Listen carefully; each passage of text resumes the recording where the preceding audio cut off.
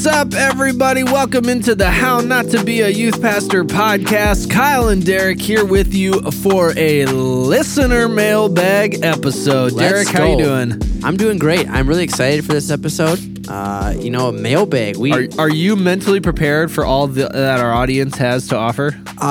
No, but I guess I'm encouraged that we have an audience, that we have people who That's not fair. only reach out to us, but listen to us faithfully. I think is really, really cool, because I definitely, when we started this, anticipated we were doing this and my mom and wife were going to listen. Maybe. That's a really good point. Quick question of the day, and I didn't prepare you for this, so I'll go first maybe.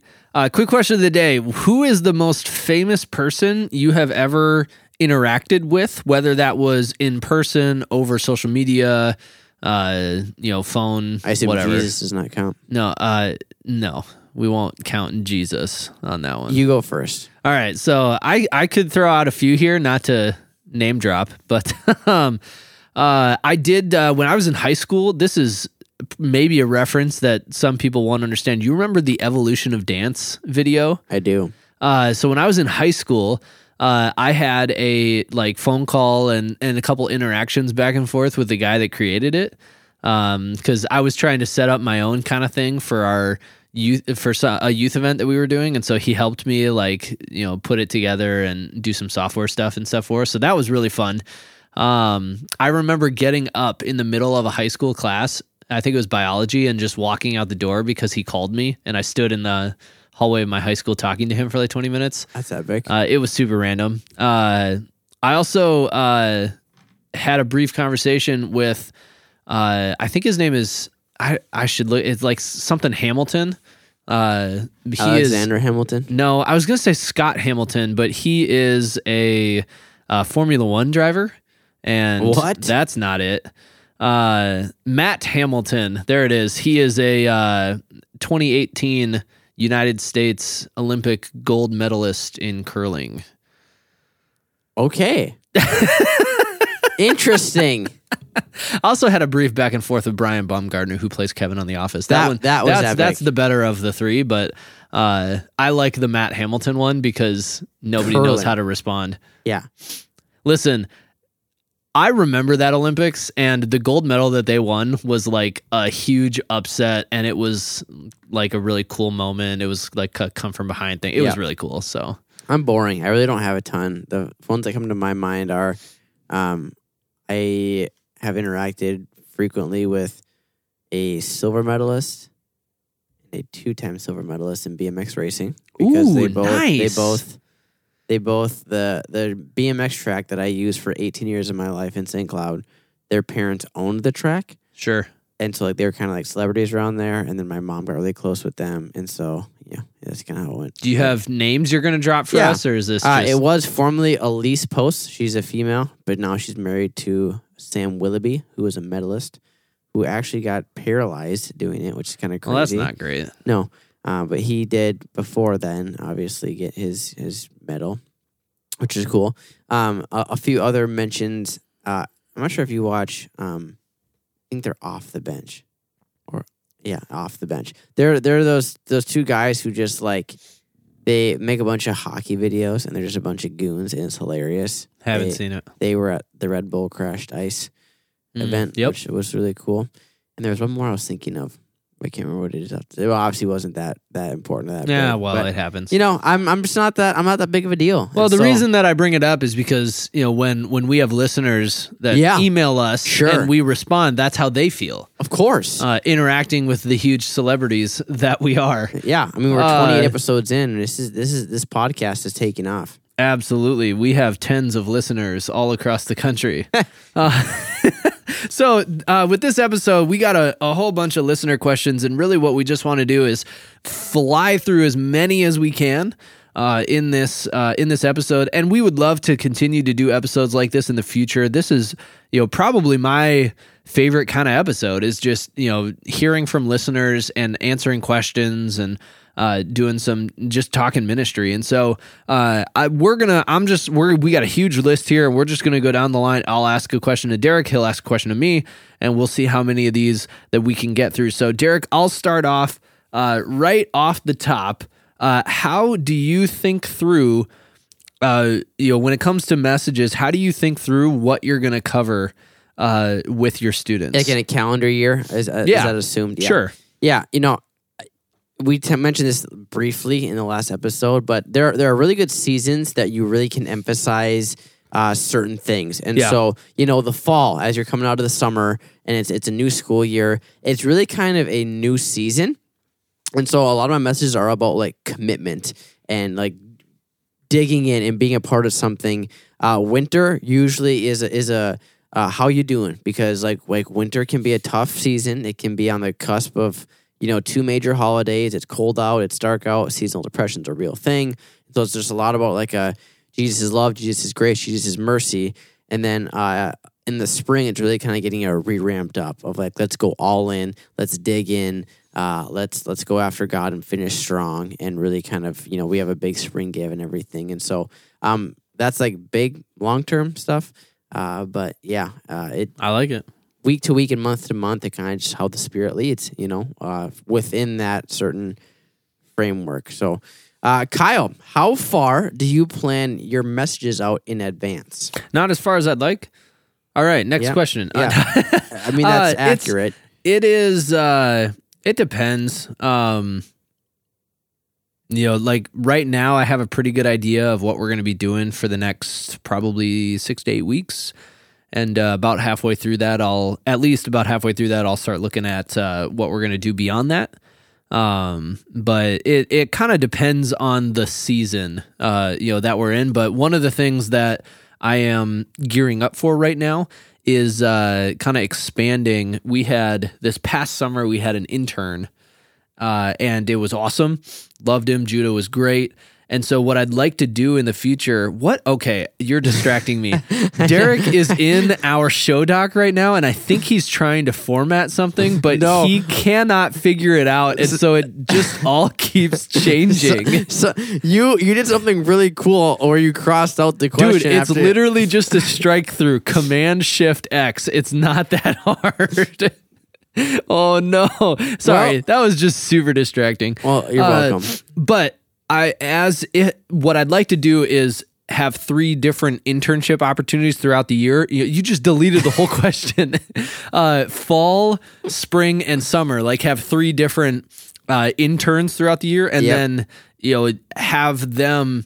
One of the things that I'd like to do with our interns is help look ahead at what we're doing and have sermon series kind of outlined well in advance. All right, question back to you, Derek. How much does like a student's age and cycle? We should mention, by the way, that this isn't just haphazard. We did kind of group these together. Yep, 100%. So if we ask a bunch of questions about messages here at the beginning, it just helps the flow. So it's not like, how do you do this? And then what's your favorite Teletubby? How do you peel a banana? Oh. Wow, that was 2 really random directions. Okay, so before we get into this next question, Derek, I feel like we have to answer. 1, how do you peel a banana? And from 2, the bottom. Which is what's the bottom? Like so you think about the long skinny part of the stem that's in the cluster. I always flip it upside down like the monkeys do. Okay. It's easier just to pinch that and then peel it from there. And then you get to so spiders, when they lay eggs in bananas, do it at the tips. So I actually tear both ends off a banana and not actually eat them. I don't know how to respond to that. Wow. You can thank my wife for that one because I used to eat it like normal. I peel it from the top like a normal human being. Yeah. I ate a banana like a normal human being. And then my wife's like, have you ever seen spiders? And I'm like, yeah. She goes, have you seen the spiders that come out of bananas? No. She showed me and I'm like, ugh. Like that's disgusting. And so then they literally live in the tips of the bananas because there's a space between that and the peel. So ever since then, I've just tore off the tips. I gotta say, some of us have seen Spider-Man and think that'd be kind of cool. So haven't you seen that insurance commercial? I'm gonna keep going. Liberty Mutual. Okay, that is hilarious. I love that commercial. Look at this, Derek. Command-Shift-X. Oh, look at that. Strike through. Gotta love me some Mac shortcuts. Yeah, it was sweet. Learn something new every day. Now, actually, my favorite way to peel a banana is if you take it by the stem. if the banana, like it can't be, it has to be the right ripeness Sure. to do this. But if you take it by the stem and you kind of whip it forward, it like almost automatic. It like peels it without even having to touch it. Of course, it looks so cool. Extra with something like It peeling a looks banana. so cool. And the second question, nobody has a favorite Teletubby. They're all terrifying. False. Tinky Winky is superior. They're all terrifying. We can all agree that the baby in the sun is a the subject worst. of nightmares. The worst. But anyways, okay. Derek, how much does like a student's age and psychological development factor into the topics and style of delivery that you choose? Wow, this is a loaded question. Yeah. I mean, everything. Is that fair to say? I quite honestly, if I had the same message that I wanted to preach to high school, middle school, in my dream world, I would preach them separately to separate groups. Because like middle school usually likes more half-hearted jokes about farts and poop and peeing your pants and that type of thing. and that's not a dish or a dish. Nice. Not a dish. It's not a dish What? against middle schoolers. But, like high schoolers, like that turns them off. Like they're kind of like, okay, like I'm past this. Yeah, exactly. And so, and it's the same thing. Like I had an amazing youth parent reach out to me who's like, hey, when do you talk about like sex and human trafficking? Because I have a 6th grader. I haven't had the birds and the bees talk yet. And so like you have that, and then you have the high schoolers who they might be sleeping around. Like they might be like struggling with, pornography or even, acting on those impulses. And so like, depending on who I'm speaking to really determines the type of topics I go into, how I present those topics, and it's there's a lot that goes into it, Like I don't have the luxury of splitting them, and so sometimes you kind of got to split the difference. Mm-hmm. But it definitely there are different tactics to both, groups and demographics. Yeah, for sure. Yeah. So kind of with that in a semi-related, vein, Kyle, the question is, and this is another long question with a lot of stuff in it. This particular person who asked this question is quite thorough, which I like. I do enjoy that. To what degree, Kyle, do you push topics your students need to hear and learn about versus pulling topics you realize would be relevant based on what's currently going on in the world in your students' lives in a given moment? So, I enjoy the vocabulary that like the push and pull. Yeah. I like that image. It's the do you preach a message on this one exact topic and just basically make eye contact with the one student that you wrote it for the entire time? I think there's a balance. I think that there are definitely some topics that need to be talked about. I remember I guess it would have been this past fall, and I think that I talked about this on the podcast earlier or at some point. I don't know. We've been doing this for so long that it's been like 4 months, but How long has it really been? we started in August, so September, October. Well, 5 months. This is 28 episodes. Almost 6. And we've been regular. So Yeah, 28 6 months. Crazy. That's impressive. We're big time, man. We were big time the moment we pushed record on episode Amen. 1, though. So, Amen. living the dream.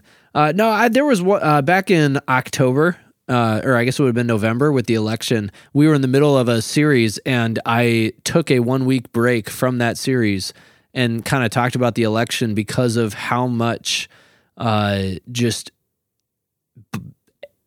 hatred was going on, and that was kind of one of those moments where it was like, okay, I need to pause, and this is something that we really need to talk about.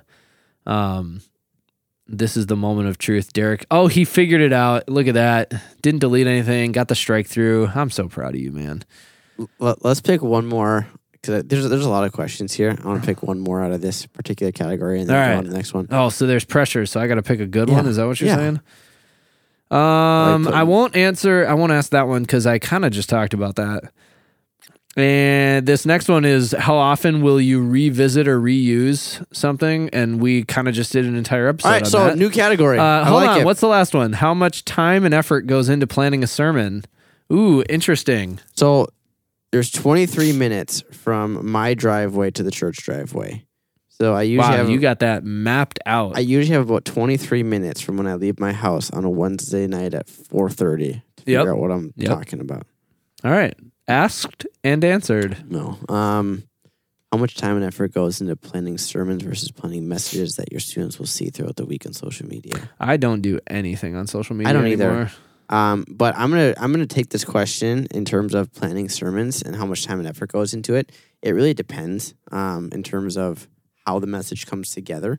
But I'm starting to spend less time trying to create messages and more time of just letting God's word kind of speak for itself and then just talking about that word.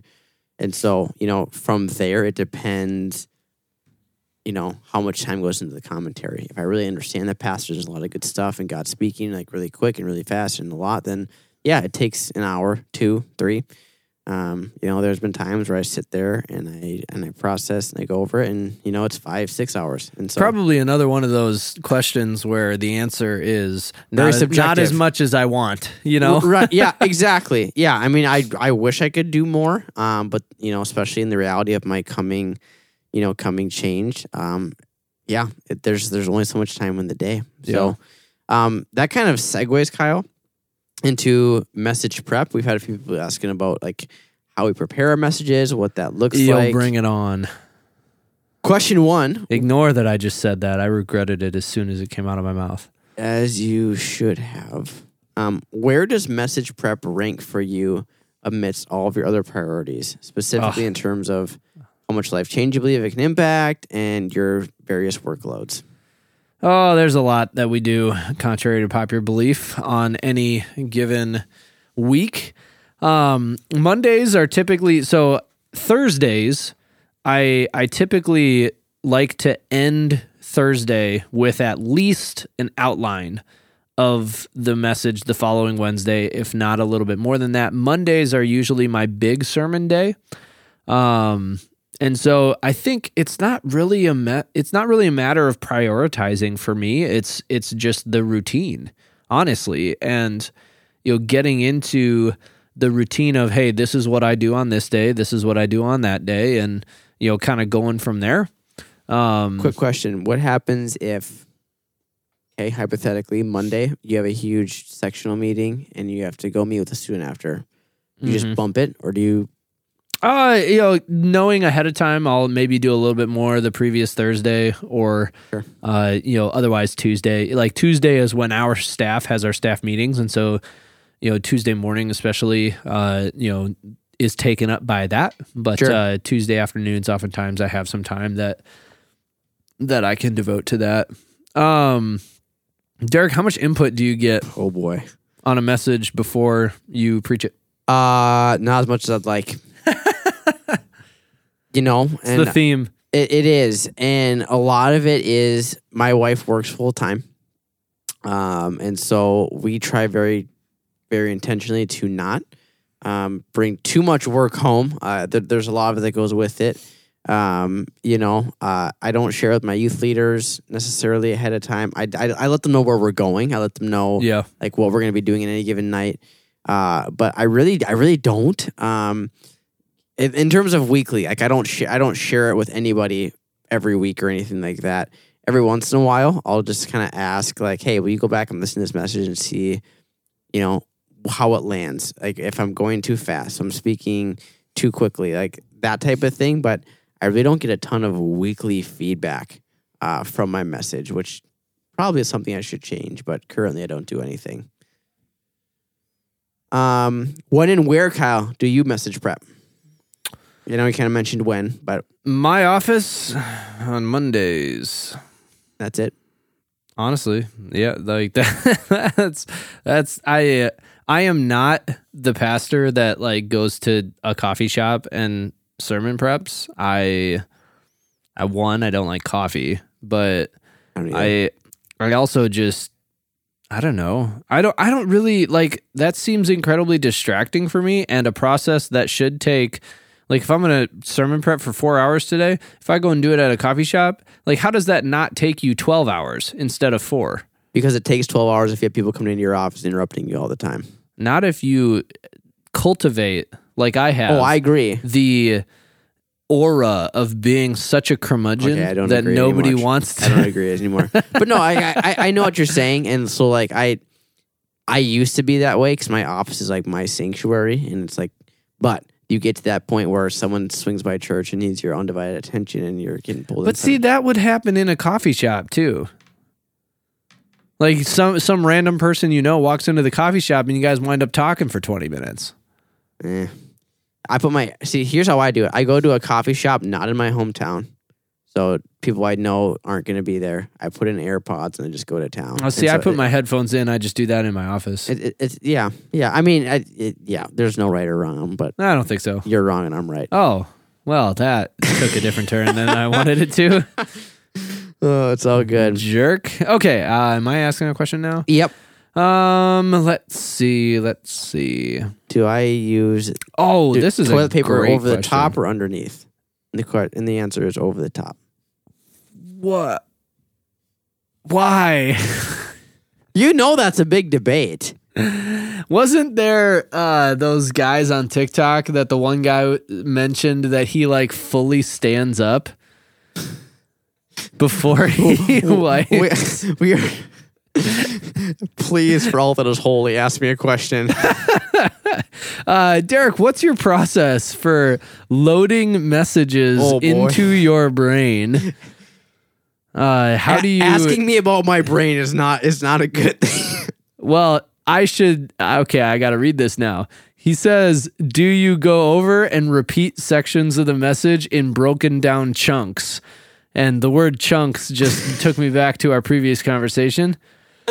Or do you think big picture and go over the entire message broadly when you prep? Maybe while Derek laughs, I should answer this question first. You are disgusting. Yes, I know. But no, honestly, I do probably have a more unique way of looking at sermons because Shocker. I memorize. I rarely, if ever, preach with notes in front of me on a piece of paper. I did it a couple weeks ago and I didn't like it. Paper or just anything? Paper. The one thing that I will do is I will integrate some of my notes into ProPresenter, and I can get them up on the confidence monitor at in the back of our youth room. Yep. But even that is not much. I find that I can connect with people so much better if I don't have notes that I'm staring down at the entire time. Yep. The more time I do this better some weeks than others, but the more time I can spend with my sermon material on Monday, Tuesday, Wednesday, yep. The better the sermon is on Wednesday night. And on the surface, you're like, well, yeah, no duh. But I basically memorize most of what I want to say. Yeah. And for me, I had to go back to the original question just to make sure I was understanding it correctly. Loading messages into my brain, a lot of times, like I joke, but a lot of times as I'm thinking through the message, there will just be like big concepts that I begin to just process through of like, okay, this could be good. I either start with one of two things, either a scripture that I believe God wants us to walk through or just an overall direction I feel like God's calling us to go, and then finding scripture that speaks to that. But from there, it kind of just is like as I'm thinking, processing through it, just kind of whatever comes to my brain, just kind of just gets written down, and then I sort through the word vomit as time goes along, and just kind of, it's kind of like a funnel. It starts very wide and very broad, and then slowly gets more and more specific as we go down. I like it. All right. What do you got for the next one? My question or yours? You're up. Kyle, how do you gauge feedback? We talked a lot about feedback I don't recently, care about feedback. right? And integrate that into how you communicate. So, like, if somebody comes to you and says, Kyle, you're really boring when you speak, or you know your messages are too deep or not deep enough, like how do you gauge feedback, And then like, how do you bring that into practical application? I think the first question is asking who the feedback's coming from. Yep. If the feedback is coming from, somebody who complains about everything, or the feedback comes from not necessarily somebody that I don't respect, but there are times where somebody gives you feedback and you're like, yeah, I like respectfully, I'm not listening to what you are saying because of who it's coming from. Yep.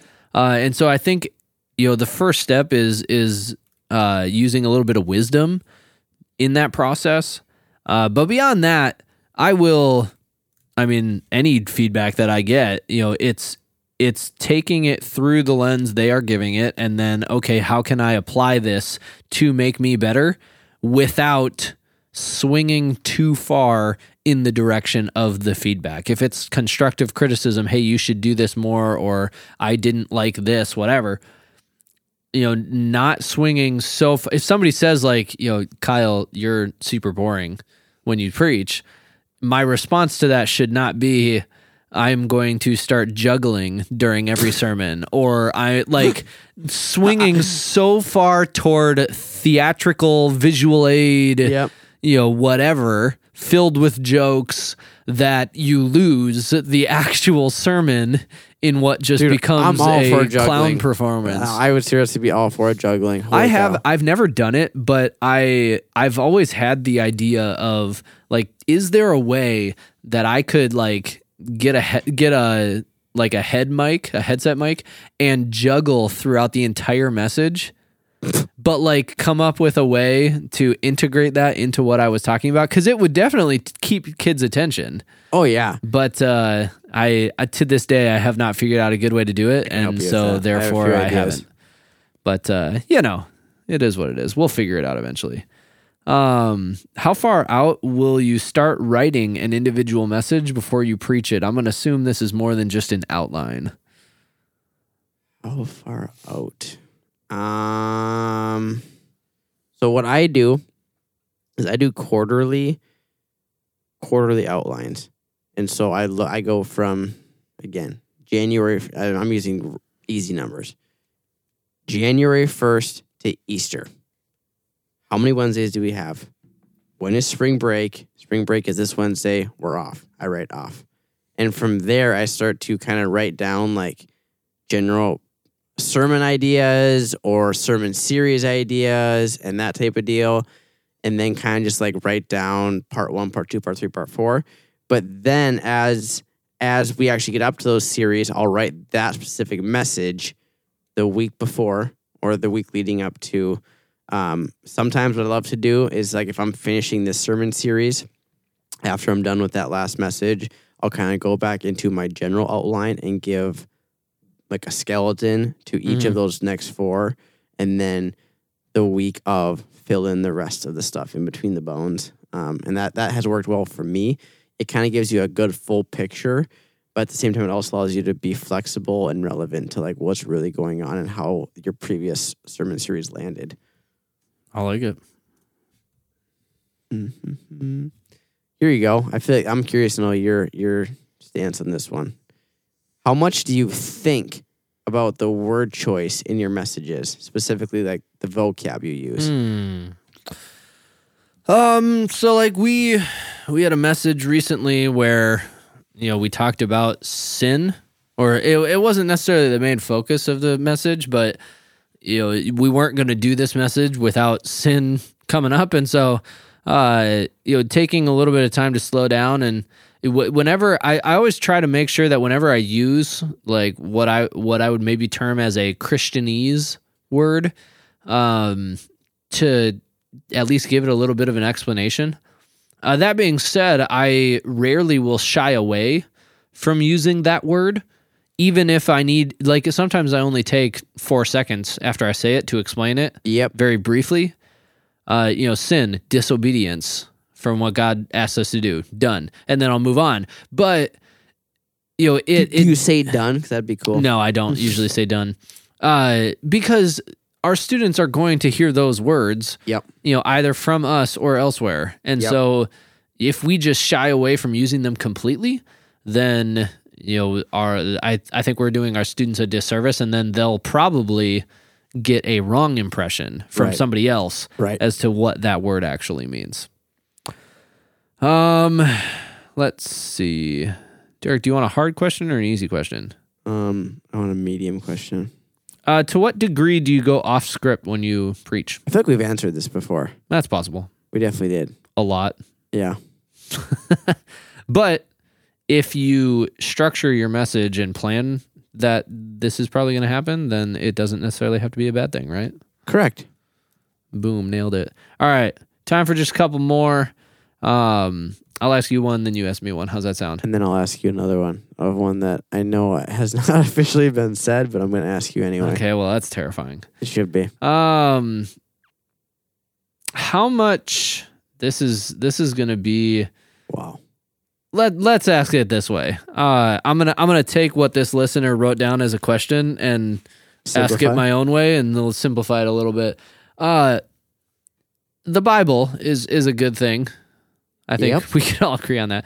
Yep. How often do you either bring other resources into your sermon writing process? Like you mentioned commentaries. How often will you bring something like that in? And then the second half of the question being, do you ever preach not on something that is strictly from the Bible? Does that make sense? Ish. How about you answer the first one first? How much like commentary and other writings or amount. other sources will you bring in? A fair amount. I think you should. Like I think it's wise. We believe that God speaks through His Word, and I think that's why we read it. But at the same time, this book was written 2,000 some years ago in a culture we don't fully understand. Even if we lived over there now, we don't understand the culture from 2,000 years ago. And so I think there's a bunch of just small nuances and small things. Like I think that's one thing I really enjoyed about our Israel tour when we went, Kyle. I know we didn't go the same year, but I'm sure you gathered the same thing. There is so much like massive things that are just understood because it was written in a time when that would have been just common knowledge that we as a 21st century American don't catch because we don't understand the culture. We don't understand the landscape. We don't understand what they were talking about. And so I think that's where people who are way more intelligent than I am do know those things. And so I think that bringing in other resources like commentaries or even people who are, doctorates in theology or some of that thing, it creates some credibility and some accountability to making sure that the interpretation we're hearing is spot on, right? Because God's word is God's word, it's truth. And so even if our interpretation is wrong, I think that kind of helps catch those wrong thoughts. All right? Yeah, I like it. And with that, Kyle, so I just mentioned I use resources. I presume that you do as well. Yes. Okay. So do you cite them ever? And do you cite them publicly? Do you how does that look like for you? I cite them better than I do in our podcast, apparently. No, I will. I do my best to, like, if I'm quoting, like sometimes I'll have like a quote that I'll put on, on a slide and put whoever said the quote on the slide. I won't always, like, if I glean something from a commentary, I don't always quote the commentary or cite the commentary in every single sermon, but there will be some times where I will mention, hey, this book is a really good resource, this commentary is a really good resource that I get out of or I get a lot out of for my sermons. Sure. Sorry, you guys. Derek is distracting me again because he's writing at the bottom of our Google Doc, and he I fixed is it. writing with the strike through on.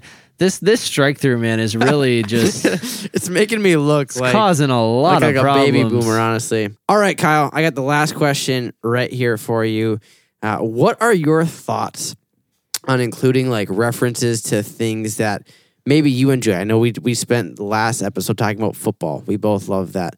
But like even beyond that, like maybe things that are relevant or trendy in teen culture right now. Like how do you go about including references, whether you should or shouldn't do that in your messages? Yeah, so I lean much more toward the first side of that than the second side. There are youth pastors that, I remember when Stranger Things first came out, and there were like really big churches in our area that were doing sermon series, like not a sermon series on Stranger Things, like this is the devil, don't watch it. No, like they were doing sermon series, where whatever their sermon series was, they used the same graph or the same fonts as the Stranger Things logo, or they did a sermon series entitled Stranger Things, and they, it was about some of the strange things in the Bible. Like, it's not that much of a reach, but I lean. And this, I don't think there's necessarily a wrong way to do it. I lean much more toward the other side of things. And what I mean by that is, like, I think that, referencing things that I enjoy, I think is phenomenal. I would be a little bit more hesitant to reference things that I know 100% that my student, it's going to go over their head. Maybe it's, something from when I was growing up that they're going to not remember at all or something like that. Like I'm not going to get it super deep into football philosophies, like in a sermon. Right. But I think there's a lot of value in students seeing you talk about something that you're really passionate about. Even if it's something that they might not necessarily have a really firm grasp of. If you explain what you're talking about enough to where the average person will understand the point that you're making, I think that's you talking about something that you personally enjoy. That passion that you naturally have for that is going to come through in what you're talking about. As far as things trending in teen culture, I tell my youth leaders all the time, do you have to be up on everything that students are talking about? No, absolutely not. If you love them authentically and you are just yourself, then you're going to be far more effective as a youth leader than if you're trying to be hip and cool. I think it's wise for youth pastors to be aware of what's going on, some of the things that are going on in the culture of our youth students. But I think that it's a little bit overblown. When youth pastors are told or taught that, you need to do a Stranger Things series when that show comes out or whatever, the new show is, the new song, whatever it is. I think that if that's not who you are as a youth pastor, then it's just going to come across as unauthentic. Yeah. Excuse me.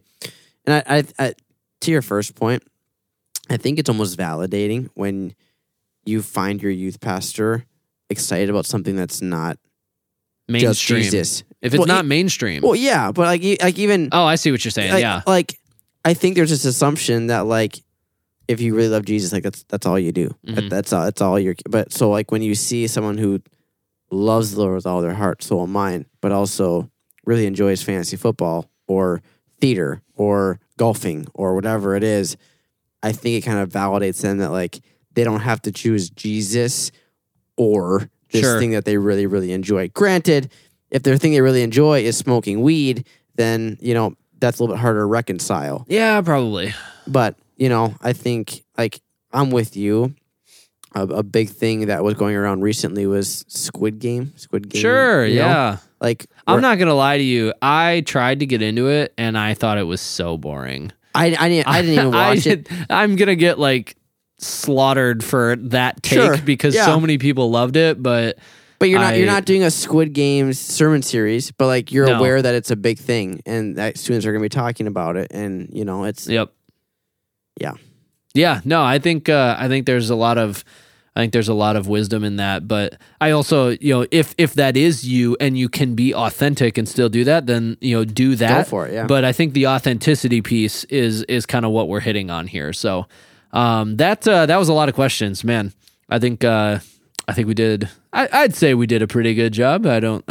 Humbly, I think I can say that. You did better, Kyle. You did better than I did. Aw, thanks, Derek. I humbly say that. That does it for our episode. Listener questions on preaching. Yeah. For the most part, in messages. We'll have to do another listener mailbag on some other aspects of youth ministry, events, lock-ins, why lock-ins are the worst thing ever. A randomness question bag that we get. We're gonna do an episode on Teletubbies. Nobody's gonna listen to that one. No. We won't do that. But we appreciate you guys hanging out with us again on future listener episodes. If you want to, if you have a question, we'd love to connect and answer it before then. But if you want to make it on a future listener mailbag episode, you can reach us at hownottobeayouthpastor@gmail.com. But on behalf of my wonderful co-host, Derek, I don't know. That doesn't feel right. No, it doesn't. No. Seems artificial. My slightly... inferior. I was going to say slightly above average.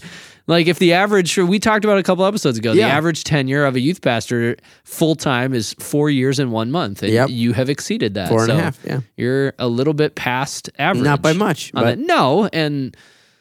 I'm very average. You're... in almost everything. Isn't that what we shoot for? Yeah. Just average. Blend in. Blend in. If, there's a... quote that we're getting off track here. That's fine. There's a quote from The Office. Michael Scott says, my mom once told me that ordinary people are the best kind, and that's why God made so many of them, or average. It was something along those lines. What a great show. It is such a great show. That was I loved that quote. I thought it was hilarious. But anyways, on behalf of Derek, thank you guys so much for listening. And I think that it is just about time that Derek and I go read some more listener emails. Goodbye.